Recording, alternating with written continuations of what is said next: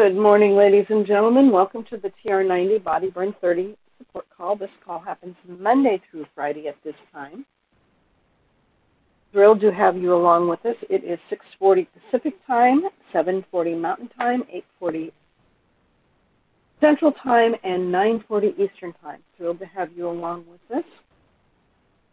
If you ever miss these calls, you can pick them up on an app called SoundCloud by putting in Frank, F-R-A-N-K, Lomas, L-O-M-A-S, and TR90, or Frank Lomas, and Solutions, the digit for anti-aging, wherever you get your podcasts.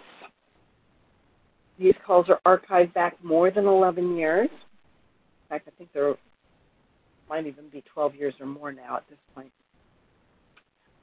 If you're listening to this and it's a podcast and you want to catch us live, if you dial into 712-775-8972, and when it prompts for the conference code, put in 910022, and you can join the call, and we would be thrilled to have you along with us.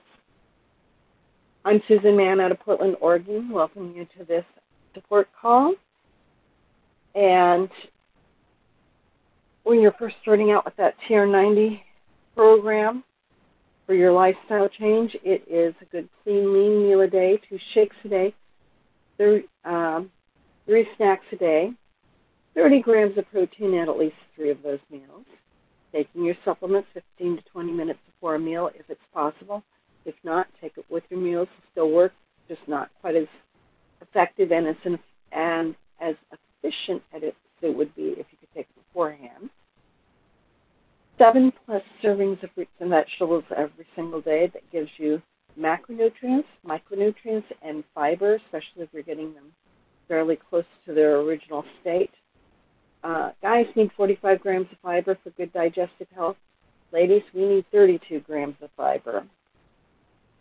7 to 9 hours of good quality sleep a night, which your body does a whole bunch of system resets while you're sleeping and really get you set up for making really wonderful decisions going forward. If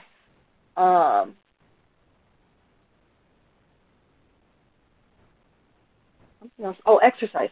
30 minutes of moderate to heavy exercise, at least 5 days a week. That exercise is a critical part of this TR90 lifestyle change, and this is to help get you set on a path that is really good for you going forward. So I am going to be sharing some information today out of a book that is called Fat Chance, Beating the Odds Against Sugar, Processed Food, Obesity, and Disease, written by Robert H. Lustig, MD, MSL. And we've been talking about exercise and fiber being 2 of those key components to help offset the sugar, the processed food, the obesity, and the disease. And we started talking about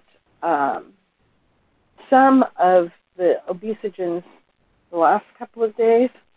Today we're actually going to be diving into something else as part of that dynamics.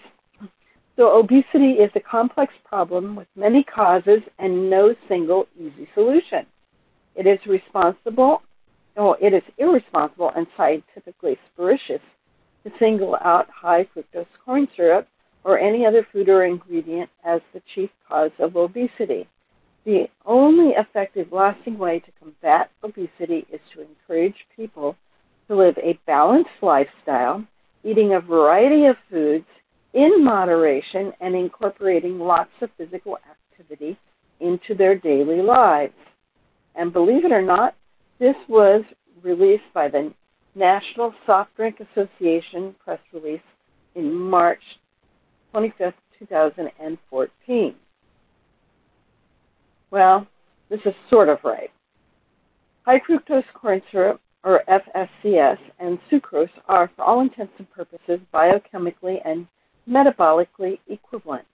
But the truth stops there. Both the Sugar Association and the Corn Refiners Association have gone out of their way in their attempts to exonerate sugar, whatever the source. They want the public to think that a calorie is a calorie.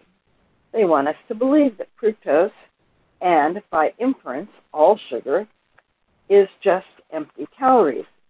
If it were, then sugar would be the same as no better, no worse than any other nutrient. In their view, for a standard sedentary adult consuming 2,000 calories per day, approximately 1,800 calories are essential calories, in that they are directed to producing lipids for blood cells and protein for muscles and enzymes and carbohydrates for normal energy metabolism, growth, and repair. This leaves about 200 calories per day as discretionary calories, which can be spent any way we want. And if we exercise, we have the capacity to consume an even higher number of discretionary calories. If we want to use them all on sugar, then we should have the choice to do so. And we do. And then some. The U.S. sugar glut is the result of more than political distortion behind the scenes manipulation than the 2000 Bush-Gore election. We have always had a sweet tooth, but our consumption of sugar is not a problem until the second half of the 20th century. North America was consistently a sugar deficit area, requiring more imports than exports to meet the growing consumption needs. In chronological order, the events of the past 50 years escalated the problem to bring us to the precipice of our current public health collapse. And there are 5 things here. First, the Cuban Revolution in 1959 and the subsequent assumption of power by Fidel Castro cut off our standard sugar supply. The Bay of Pigs incidents in 1961 ended any further dialogue or trade with the Castro regime. We needed a new sugar fix, quote unquote. High fructose corn syrup began to hit our shores in the early 1970s. Initially, the U.S. food industry was somewhat wary of this new product. The eventual introduction of HFCS to the Western diet resulted in stability of the U.S.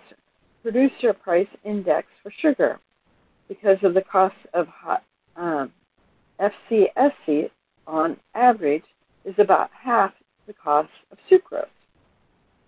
Third, President Richard Nixon astutely noted that fluctuating food prices foment political unrest.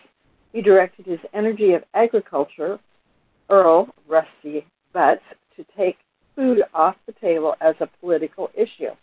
Butz's job was to find ways to make food cheap. High fructose corn syrup fit the bill. This was one of the impetuses for developing the corn subsidy as part of the Farm Bill. Basically, the U.S. government would underwrite the cost of corn even when it costs more to grow it than to sell it.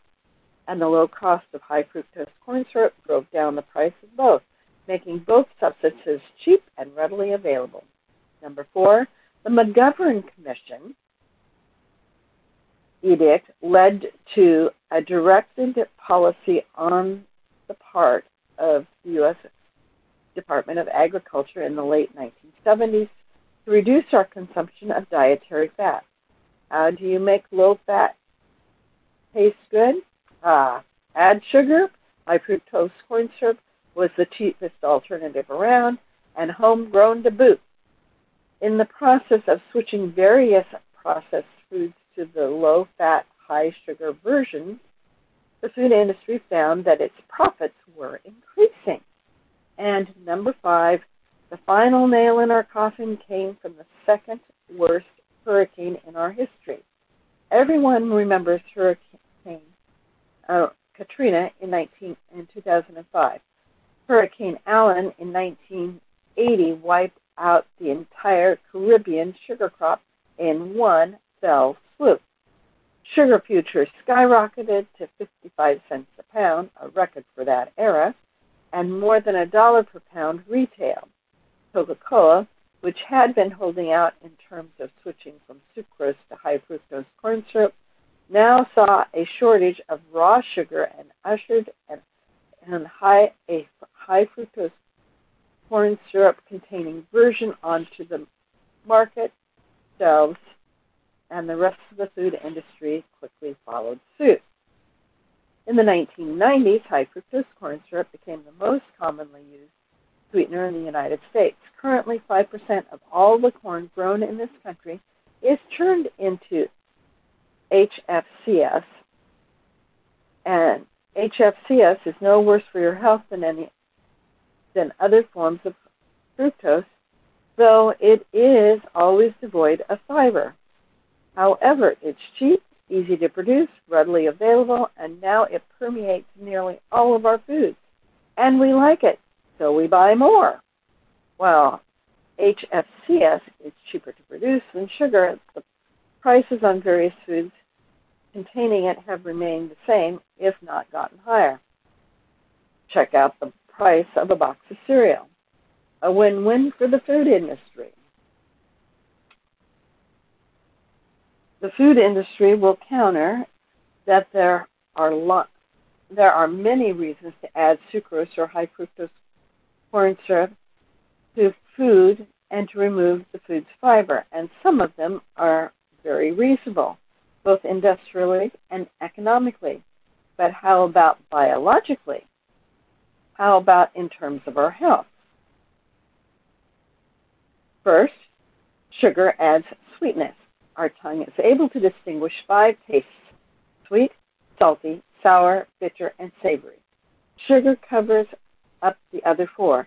It covers up salty, trail mix, honey roasted nut peanuts; sour, the acidity in processed tomato sauce provided by less than ripe tomatoes or lemonade; bitter, milk chocolate; and the savory, sweet and sour pork. Sugar covers up the iniquities of food, making not so tasty food seem like it's worth eating. Bottom line, you can make pretty much anything taste good with enough sugar, and the food industry does. Second, sugar and browning. Browning of foods is appealing to your eye and to your taste buds. We slather our ribs in barbecue sauce before we cook or grill them to just get the right amount of browning effect. All foods brown better with sugar, and the browning of meats provides a smokier, tangier flavor, as discussed in Chapter 11. The browning of food is the Maillard reaction. While appealing on the plate and to the palate, it's not so appealing for arteries. Sugar also adds texture. Baked goods wouldn't be nearly as interesting without sugar. Try to make a cake with Splenda. It will taste just as sweet, but it won't puff up. In baked bread, the yeast needs something to work on to give it airiness. Conversely, wafer crackers wouldn't be crisp if it weren't for the sugar. Sugar provides viscosity or thickness to various foods, such as gummy bears. Sugar also provides the glass appearance and crunch of hard candies. Furthermore, sugar lowers food's freezing point, which is essential for ice cream to have that creamy consistency, and raises their boiling point, which makes caramels chewy. Sugar stops spoilage. Sugar reduces water activity, or the intensity with which the water associates with solids. The higher the water activity, the more easily bacteria and mold grow on food. And easily moldy food means quicker spoilage, but sugar and salt, for that matter, reduces the water activity and makes it less likely that any given food will be able to spoil. This is why the food industry uses sugar as a preservative. When was the last time you tasted a rancid soft drink? Flat, maybe, but never rancid. Nothing can grow in that bottle. In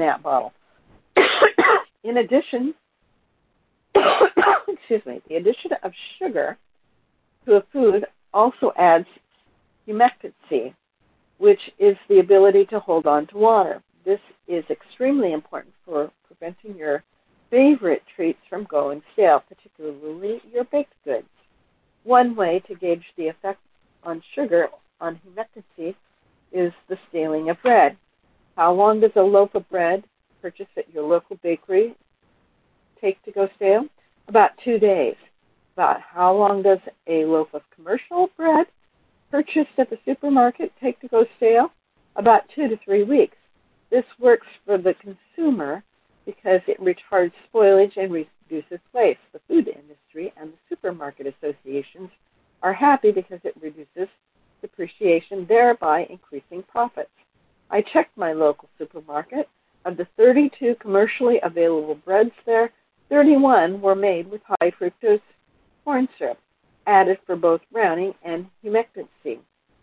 And what were they lacking? Fiber.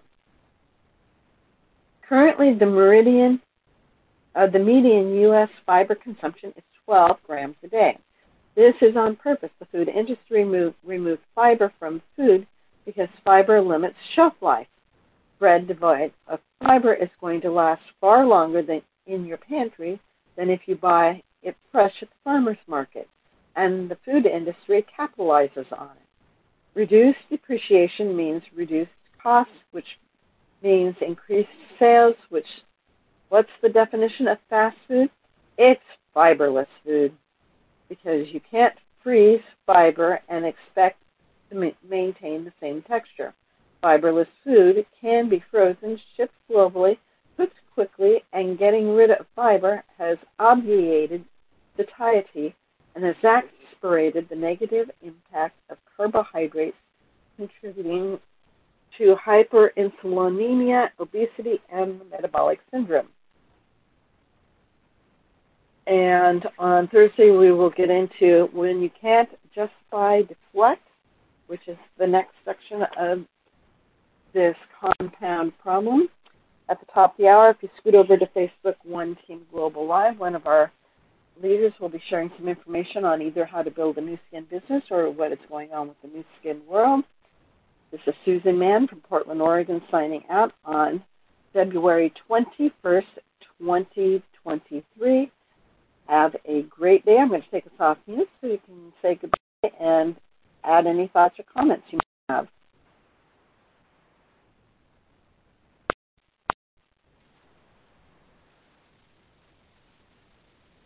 So there we are, my friends. Why we need that fiber.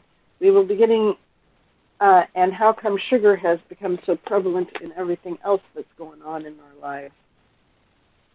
So with that being said, if there's no other thoughts or comments, we'll have Frank up tomorrow. I'll be back on Thursday. Hope you have a great day in the meantime, or a great couple of days, and we'll see you back here tomorrow. Have a great day.